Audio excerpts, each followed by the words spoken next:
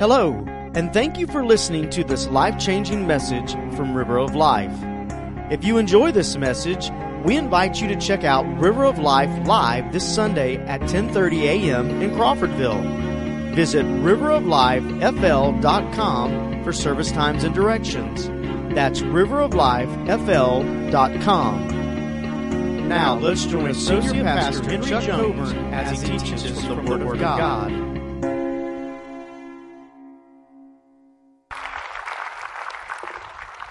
By the way, that was last minute. I asked him to do that about 2 minutes before he did it.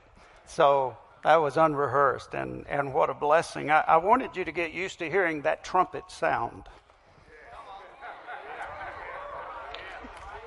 Because soon and very soon, we're going to hear a trumpet sound. Because the Lord promised that he would return with the sound of the trumpet, with the voice of the archangel. He's coming back for his people. What a glorious day that will be. I want you to open your Bibles to 2 Corinthians chapter 12. We'll look at verses 14 and 15. And the title of the message this morning is Radical Christians. Radical Christians. 2 Corinthians 12, 14 and 15. And I want to begin with a quote from Leonard Ravenhill.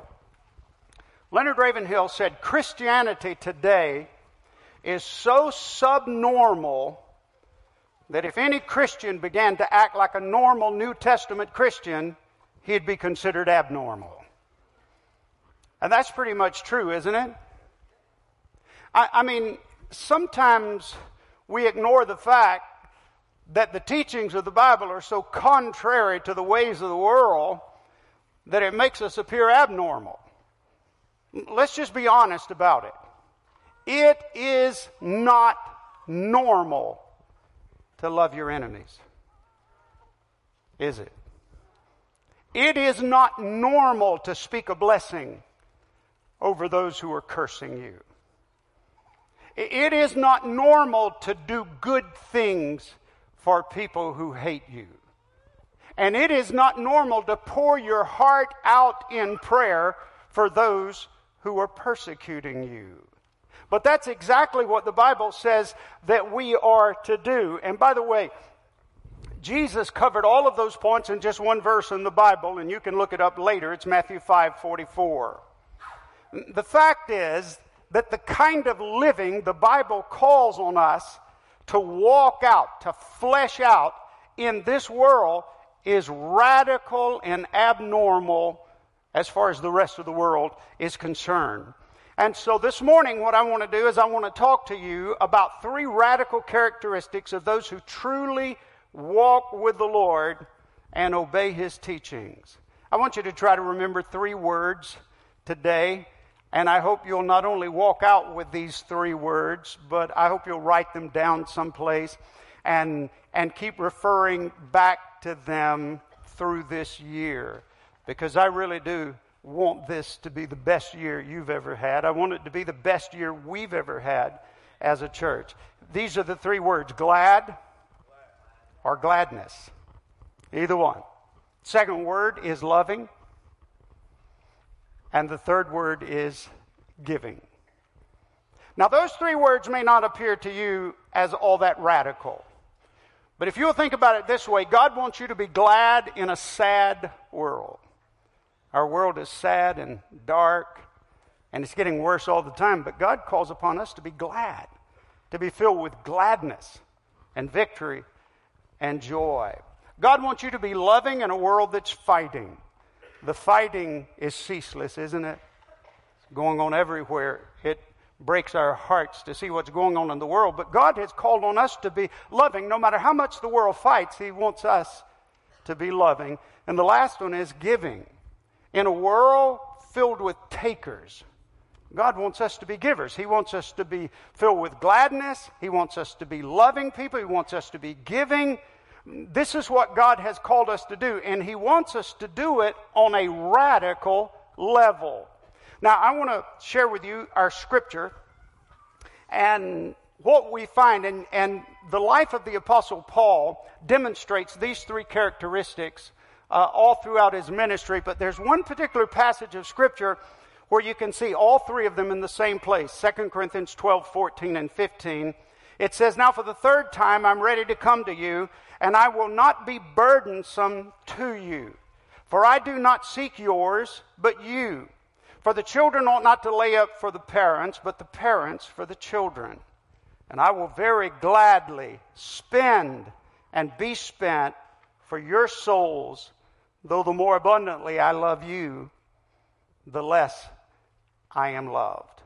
Now, let me give you the background. The Corinthian church was in a mess. And I tell you, for our sakes, I'm kind of glad, because it set the stage for some of the most profound teachings that we have in the Word of God. But the Corinthian church was turning against the Apostle Paul. He was the apostle, and the church was turning against him. They were accusing him of things that were not true. And that's what happens when the enemy gets involved in our lives. When he gets involved in the church, he begins to stretch things and spin things in such a way that it does damage to the kingdom of God. But the Corinthian church was upset with Paul. They were accusing him. There was a growing divide between the Apostle Paul and the Corinthian church itself. And Paul is responding to their criticism. He's responding to their accusations. And in his response, basically what Paul says to them is, you can fight if you want to fight, but I'm not fighting with you. You can stop loving me if you want to stop loving me, but I'm not going to stop loving you. You can try to tear things apart, but I will try to put them back together. I'll be a giver. And what we find in this context is Paul is demonstrating, if you just listen to his words and his tone, he's demonstrating victory and gladness and joy, not over what's going on, but in the midst of what's going on, there's a great deal of joy and victory in his heart and in his words. And he's also telling them that I love you. And he's telling them that I'm willing to give everything I've got for you. Now, what we'll do is we'll just break these down and look at them. The first one, if you want to write these down, he was glad when they were sad. Paul's in the middle of a church fight, and he's expressing gladness and joy. I looked the word up. He said, very gladly will I spend and be spent. Paul isn't saying that I'm willing to give you my resources, even though he says that. He says, I'm doing this gladly. I'm rejoicing because I've got the opportunity to step into the picture and do something for the glory of God. They're upset. Paul's not upset. They're angry. He's not angry. There's gladness, there's victory, there's joy, there's celebration going on in his heart.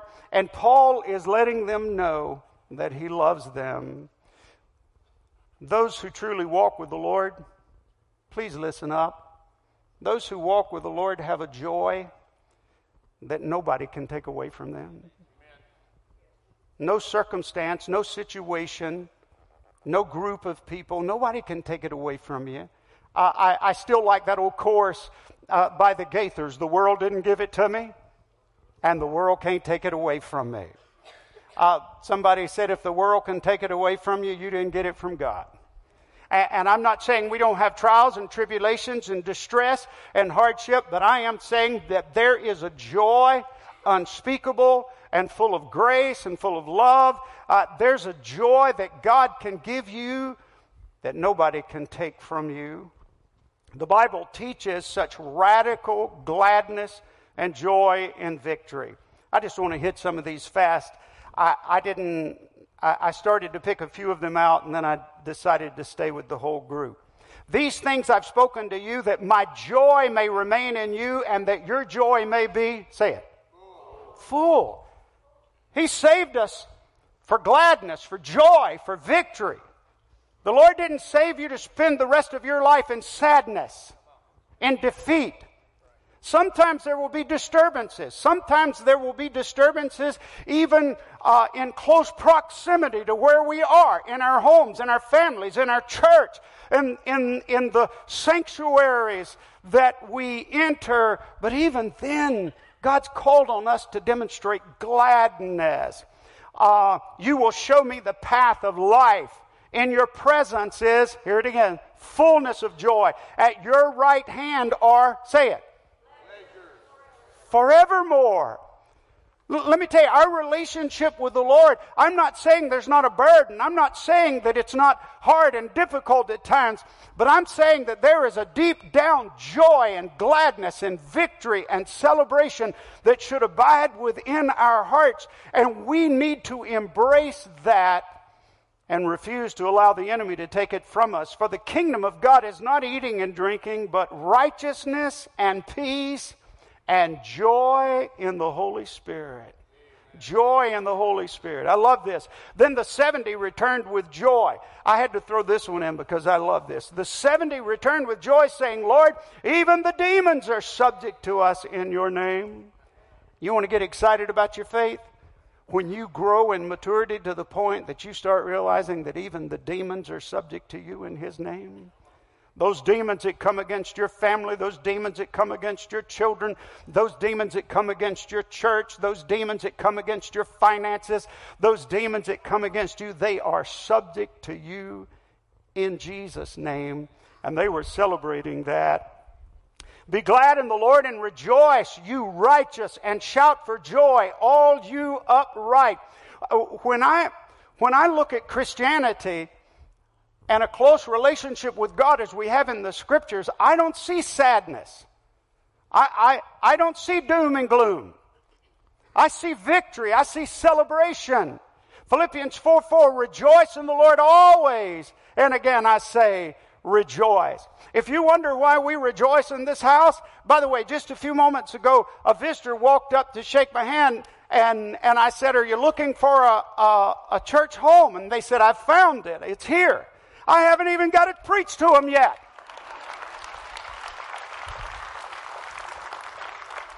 Already made the decision. Yes, this is it. I sat in a worship service. The joy, the celebration, the victory, the happiness. Listen, the world's full of doom and gloom. God's house, God's people should be full of gladness and joy and celebration. And the Apostle Paul demonstrated this in his life, and we find it in Scripture. This is a good one. For the joy of the Lord is your strength. It really is. Try it one day. Just make up your mind. You're going to laugh and celebrate and rejoice and be happy all day long.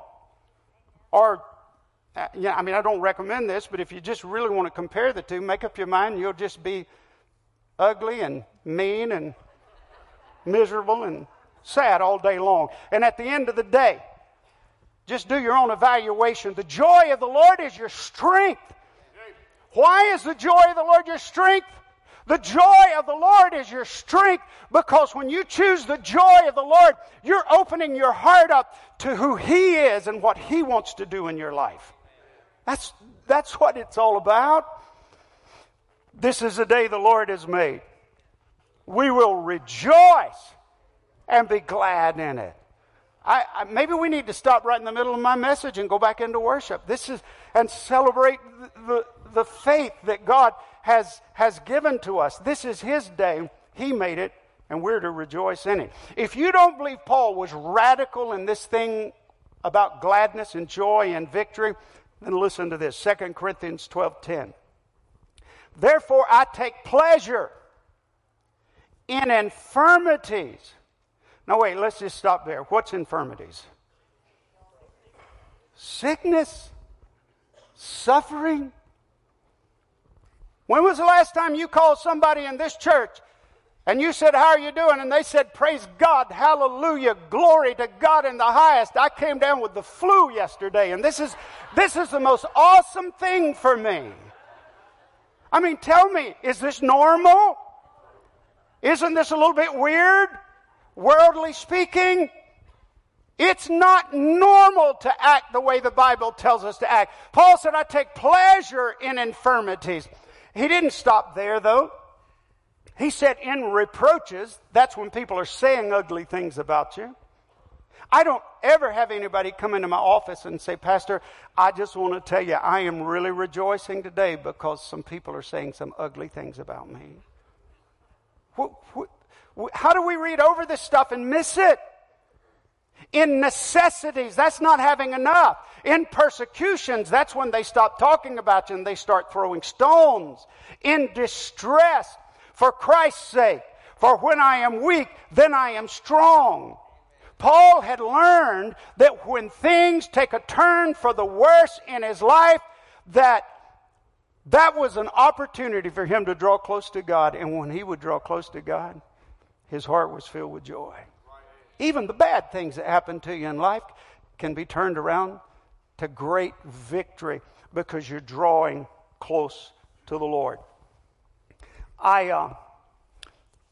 Years ago, there was a lady in the church I was pastoring up in Georgia, and I won't ever forget the first day I went to see her, and I don't know many people in that church, I even remember their names. It was so long ago, but I remember her name. Her name was Clara Singletary.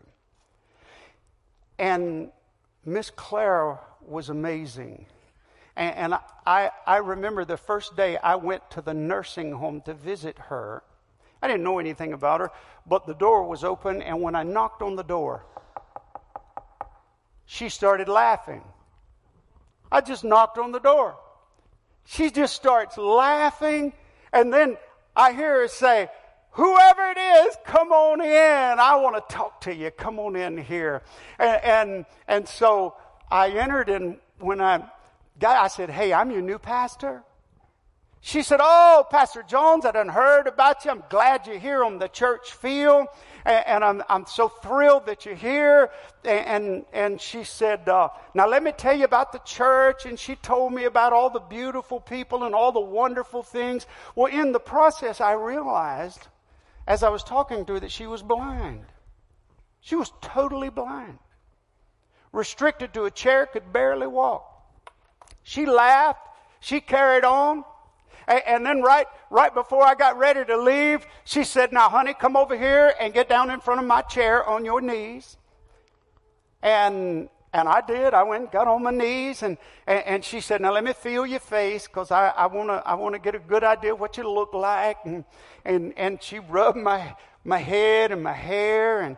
And she said, now, honey, I'm going to pray over you. And God's going to use you. And great and glorious things are going to happen in your life in the church. And so she prayed over me. And I tell you what, friends, when she finished praying over me and I got up and walked out of that room, I was ready to attack hell with a water pistol.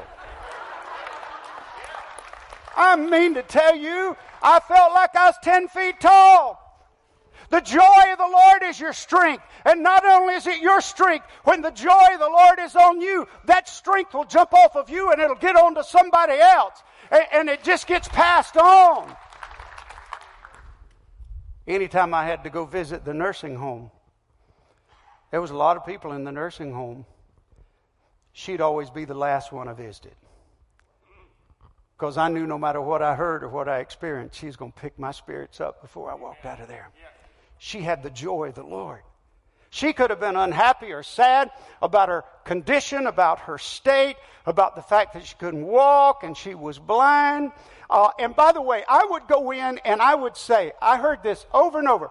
I'd say, Miss Clara, how are you doing today? She says, son, I don't want to talk about me. I want to talk about the church. Tell me how the church is going. Who got saved recently? Who's been baptized? Tell me what's going on. Is the church growing, son? Are things? And she just, listen, the more focused you are on you, the more difficult you're going to have with the gladness and the joy and the victory of the Lord. Got to get your eyes off yourself. Got to get your eyes looking above, looking at heaven above and the things of God. And that's exactly what Miss Clara did. She was amazing. Now, Paul was not only glad while they were sad, he was loving when they were fighting. Did you notice that scripture? It says, the more abundantly I love you, the less I am loved. Have you ever known somebody that the more you loved on them, the less they liked you? I mean, sooner or later that gets irritating, doesn't it? But not with Paul. Paul said, the more abundantly I love you, the less I be loved. Paul was saying, you can fight with me if you want to, but I'm sticking with love. And not only will I stay with love, my love for you will intensify. By the way, if you love somebody, then your love has to be based on you and your relationship with God and your genuine care and concern for them, not on how they respond to you. If your love for them is based on how they respond to you, then you don't really love them. You love you and you're using them.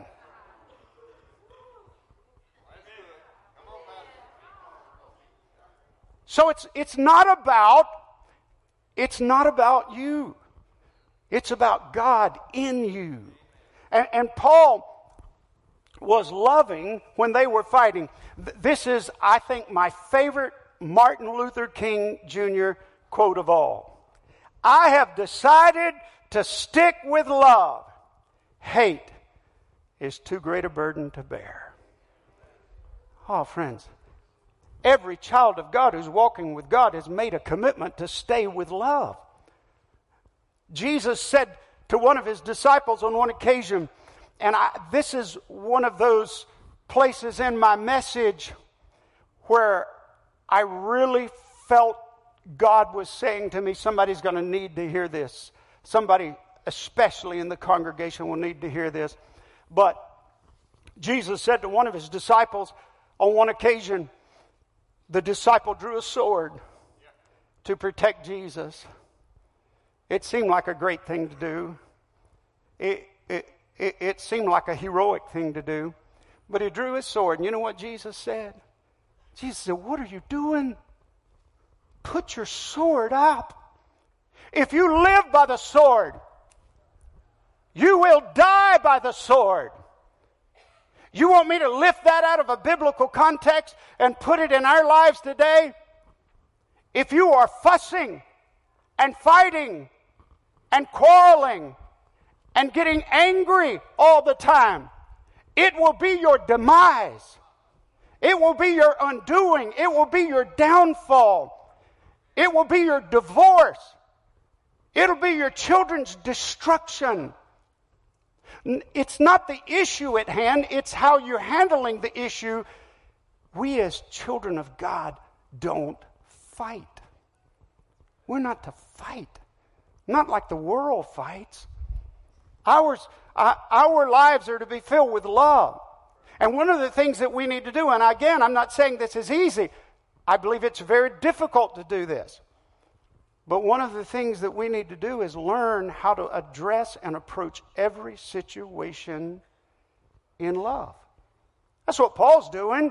The church is attacking him, accusing him falsely, and he's saying, hey, listen, I love you, and I'm going to keep loving you, and my love is going to get greater and greater for you. We need to ask God to teach us how to love. Some of you here this morning, you're in a bad situation. You need to ask God to help you to love. You say, how's that even possible in some situations? And let me just stop and say this. People always say, well, Pastor, you don't know my situation. No, friends. Your situation never changes the truth of the Scripture. Your situation never gives you a license and a freedom to act some other way than what the Bible says and how the Bible teaches. Your situation. No. Make up your mind that God's Word is sovereign. It is supreme. It is the full and final authority for you and your life and your family, and start living by it. And I want to tell you that the God of love, who filled you with love when you were saved, will show you how to walk that love out in the most difficult situations in life if you'll ask Him. He'll show you how. And I just got to tell you, that when you do it, now remember, I'm getting you ready for the best year of your life. You're going to make a commitment to gladness and joy and victory because it's yours. It's your birthright as a child of God. And then the commitment to stop fighting. I'm hoping and praying that dozens of people here this morning will make a commitment. The fight is over.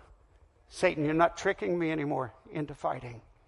But I want to tell you, when you surrender to this, and when you say, God, not my way, but your way, I'm going to live the way you want me to live. Lord, I'm ready to love. I'm ready to walk in love. I'm ready to let the love of God abound in me and flow through me. When you do that, I'm telling you that God will begin to direct your steps in a pathway that will be radical. It'll be revolutionary. It will change your life. It'll change the lives of people around you. And I got to tell you, it's just plain out fun. When somebody's being mean to you and you say, I'm not going to fight with you, I'm going to be good to you. When somebody says, I'm going to take something from you, and you say, wait, hold on just a minute. Stop right there. Is that what you want? Let me give you a little more. Yeah. See, that messes them up. People don't know how to say that. When somebody does something mean and hateful to you, and you respond in love, wow. So let me tell you. By the way, I've been around long enough as a pastor that I've had so many crazy things that have happened to me that it's hard to believe. But on one occasion, I went into my office, and my secretary said to me, she said, Pastor, we've got a woman in the church who's upset. Imagine that.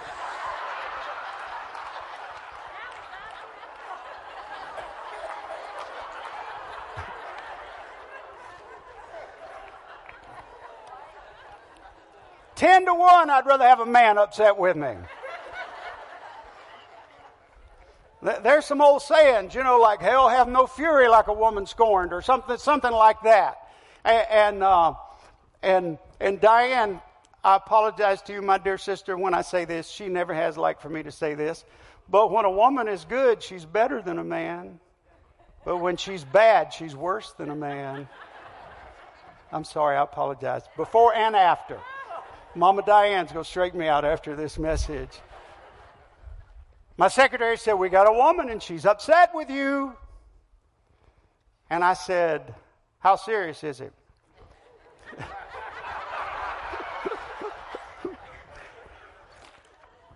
She said, well, she's going around trying to get everybody to sign a petition to fire you. That's pretty serious. Yeah. So I said, well, let me pray about it and I'll deal with it. So I got home, and when I got home, I walked in and my wife says, we got trouble. And I'm thinking, is this something else? And I said, what is it? She called the lady's name. She said, she's upset with you. Said, word's out in the community. She's getting up a petition. And let me tell you something. Don't underestimate the ability of the enemy to use any of us. Amen. I don't think she was a bad woman.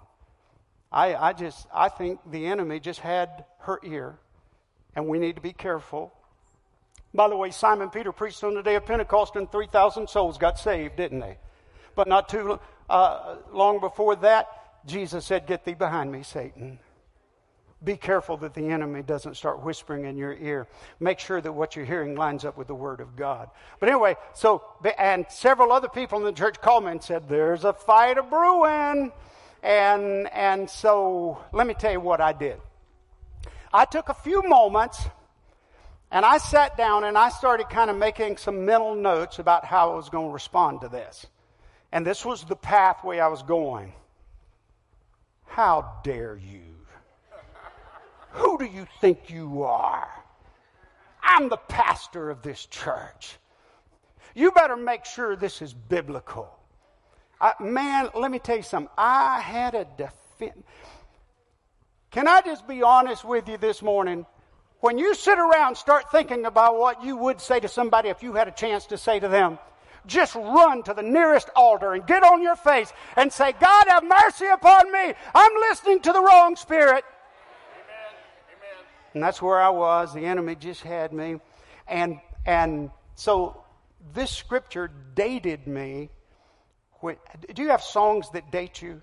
You hear a song that takes you back. Every time I read this scripture, I go back to this event. Because that night I started reading this. The more I love you, the less I be loved. And I got before the Lord and I started just humbling my spirit. Lord, forgive me for all those things I thought about saying to this woman. Show me how to love her. Yeah.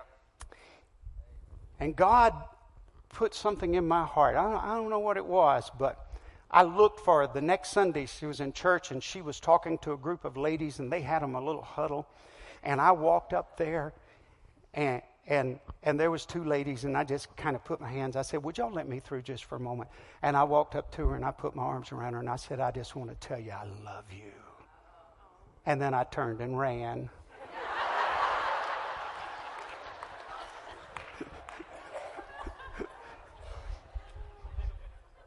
And then before church was out that same day, I grabbed her. I said, I just love you. I just got to tell you I love you. And I was gone.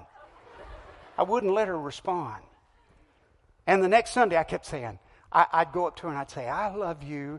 And then there were times when she'd see me coming and she'd kind of just stand there like, I'd run up and just hug her. And then I got where I kissed her on the cheek. And I started telling her I told that woman I loved her so many times that I started believing it myself. Try it sometimes. Take somebody that you don't love and start telling them you love them. And ask Jesus to help you love them. And I kept loving on her and loving on her. And the day I left that church, and by the way, the petition, I don't know what happened, but it just went away. But the day I left that church, she hugged my neck and cried on my shoulder and kissed me on the cheek and told me how much she loved me. Love wins the day. When others are fighting, we need to start loving. Loving will conquer the enemy. Love is the one thing the enemy has no defense for.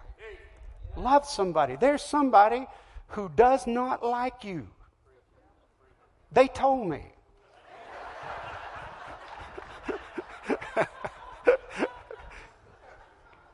Love on them. Love on them. Bake them a pie. Call them and invite them out to eat. They won't go with you, but call them anyway. It messes them up.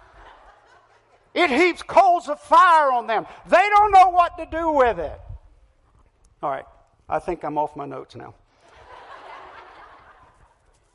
I love this poem. Have you heard this before? He drew a circle that shut me out, but love and I had the wit to win. We drew a circle that took him in. There are some people who have drawn a circle and shut you out. And with the love of God, you just draw a bigger circle and take them in. And you keep loving on them until God wins the victory. I'm telling you, you can do it. One of the most radical things you'll do for this new year is just to choose to be happy and glad in the Lord and to love people like Jesus loves you. And then the last one is giving. Paul was giving when they were taking. In the middle of this church fight, Paul says, I'll spend. That means he'll give of his resources, and then I will be spent. What Paul was saying is I'm going to give you my resources, and if that's not enough, I'll give you my own life also. Giving is a characteristic of a true child of God who's walking with the Lord. I'm a lover of quotes, so listen to some of these. The more you give, the more comes back to you, because God is the greatest giver in the universe, and He won't let you outgive Him. Go ahead and try it. See what happens. Randy Alcorn. A lack of generosity refuses to acknowledge that your assets are not really yours, but God's. Tim Keller. Be someone's sunshine when their skies are gray. Isn't that what the Bible teaches us to do? When a brother or sister is down, what do? We pick them up. How do you pick them up? What do they need? Find out what they need, and you pick them up. When you open your heart to giving, angels fly to your door. I love that one. We'll be back on our series on visitation soon. But the Lord put this message on my heart for today. We make a living by what we get, but we make a life by what we give. We can't help everyone, but everyone can help someone. Ronald Reagan. Listen to this. Some people, this is Proverbs 21:26, some people are always greedy for more, but the godly love to give. One more time. The godly love to give. If a person is truly godly, they love to give. You can be greedy or you can be godly, but you can't be both. One or the other, greedy or godly, but godly people are radical in their giving. Years ago, when I was learning some of this stuff about giving, I had come home from over in Alabama, and I was visiting my father. And my father had made a profession of faith, but was not very mature in the things of the Lord. And my dad told me, he said, there's a pastor in the county that's having some trouble, and financial trouble. And he said, I'm going to help him out. And I said, well, that's great, Dad. I'm glad to hear that. And I said, so what are you going to do? And he says, he's trying to raise some money, and he has a boat, and he wants to sell his boat, so I'm going to buy his boat. And that'll help him out financially. So help me, I looked at my daddy. I said, Daddy, you got 2 boats. He said, I know I don't need the boat, but I'm going to just buy it from him to help him out. I said, Dad, you're not thinking deep enough in this situation. He needs money, doesn't he? Yes, and that's what I'm going to do. I'm going to buy the boat from him so he'll have the money. I said, well, Dad, he needs the boat also. I told my dad, I said, Dad, why don't you buy the boat from him and then give him back the boat? That's what a Christian would do. That's radical, isn't it? My dad didn't say anything, just kind of like that. But later on I found out that my dad wrote a check out, bought the boat, sent the check to him. You keep the boat. I just want to tell you, friends, giving has to be a part of our lives. And if you just got saved last week, if you know nothing about the Old Testament and the New Testament, let me just go ahead and give you a little advanced teaching. God wants you to be a giver. I'm not talking about the offering in the church. Sure, you should tithe.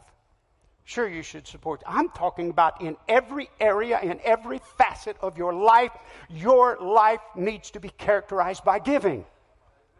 The world's full of takers.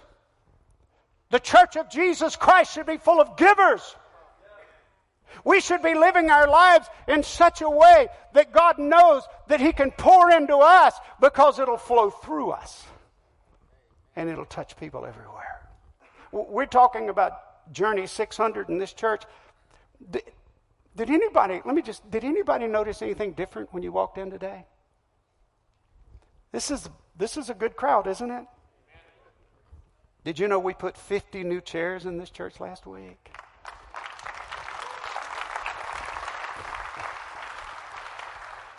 I'm not always a man of faith. Sometimes when we do things like that, I thought, we put 50 new chairs in here. Boy, it's going to look empty in here. No, it doesn't. Listen, we want to grow. We want to reach this county. But we can't reach this county by acting like everybody else in this county. We can reach this county for the glory of God. We can hit 600 and beyond when we are filled with the joy and gladness of our Savior, when we are loving people like Jesus loves us and like He wants us to love, and we are giving and meeting needs. Look in your Bible and find the number of times that people would come to Jesus and He'd say, what can I do for you? What do you need? Lord, that I might receive my sight. People would... That's how Jesus responded to people. And so we need to be givers.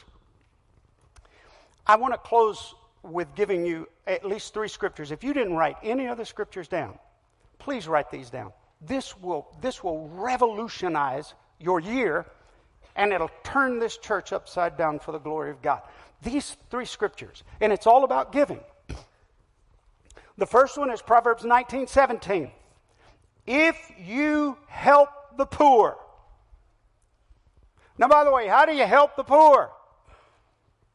You got to give something to them. The Bible even frowns on saying, be filled if you won't give them food, or be warm if you won't give them clothing. You have to do something. You have to give them something. If you help the poor, you are lending to the Lord, and He will repay you.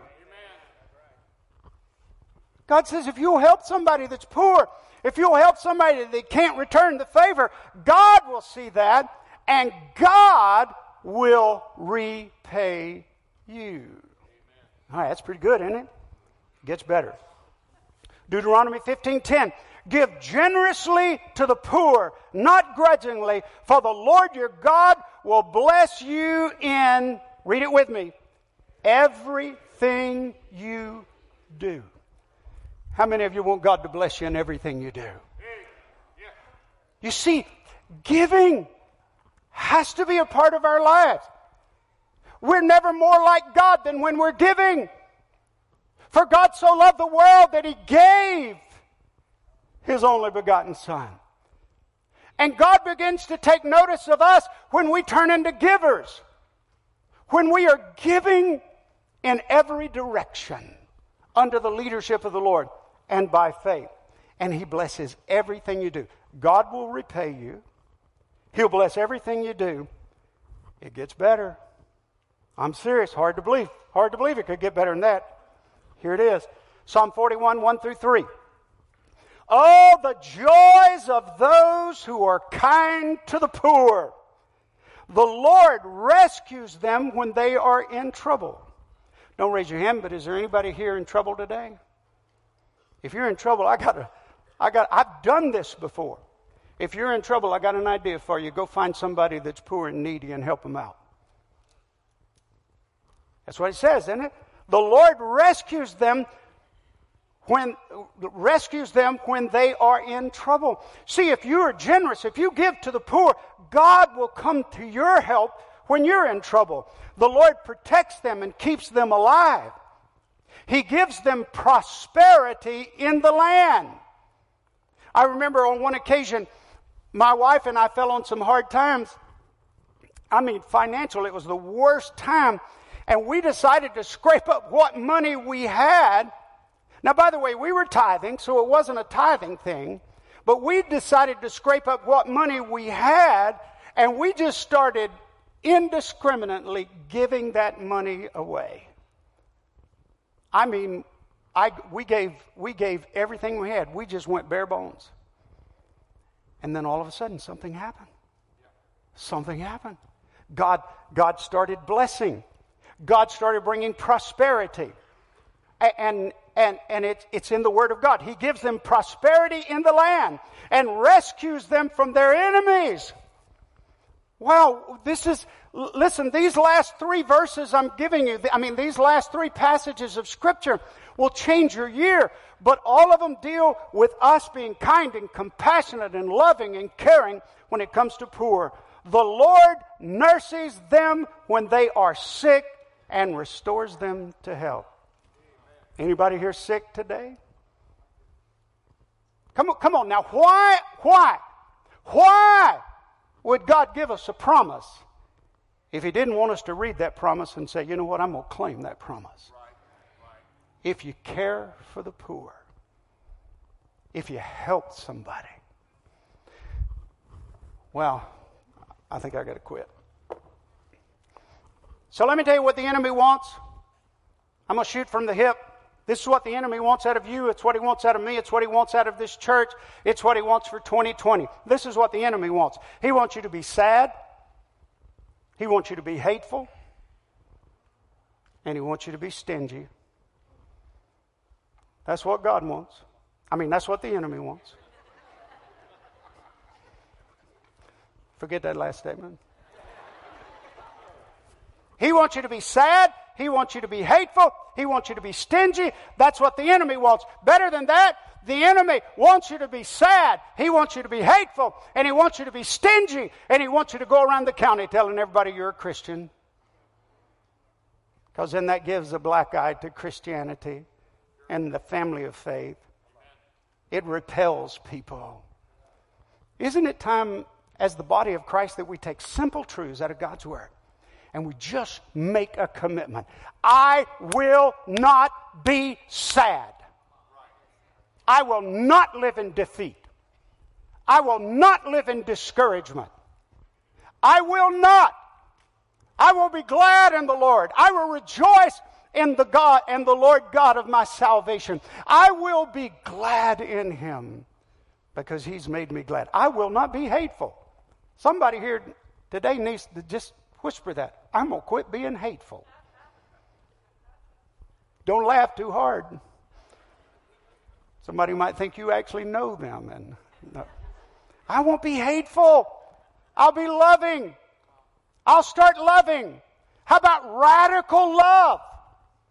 Radical love. Where we love people who hate us. And I will not be stingy. Today, I will become a giver. This year, my life will be characterized by giving. If you're ready to renounce sadness and hatred and stinginess, as we go into this year 2020, would you make a commitment this morning? I'm going to ask you to make a commitment.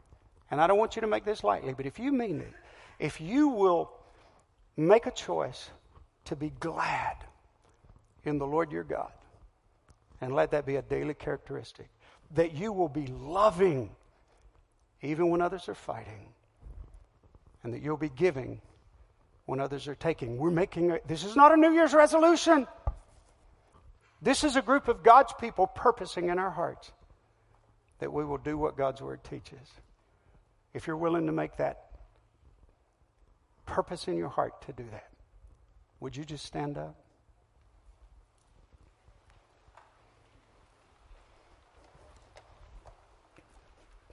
Sadness, defeat and discouragement, no more. Amen. Being hateful and contentious, arguing and fussing, no more. Being stingy and holding on, no more. No more. We are His people. Amen. To live the way He teaches us to live. I'm going to pray, but I don't want you to go anywhere. I want you to just stay right where you are for a moment. Father, thank you for these commitments. I make it. I know, Lord, in truth, I've failed in every one of these areas more times than I even know.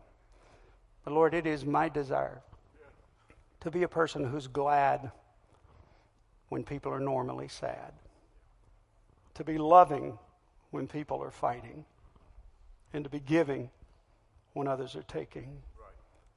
Lord, I want to make a commitment today, and this church wants to make a commitment that even when people are using us and misusing us and mistreating us, that we will be children that you can be proud of, that we will live your way. Father, help us, please help us to reach this county for the glory of God. Father, bless this year to be the greatest year we've ever had here at River of Life. I'm not going to say an amen. Thank you again for listening to this life-changing message from River of Life. If this message has touched you today, or you need someone to pray with you, then please let us know. You can call us at 850-926-1200 or send an email to info@riveroflifefl.com. We also encourage you to visit River of Life this Sunday at 10:30 a.m. in Crawfordville. For more information, visit us at riveroflifefl.com.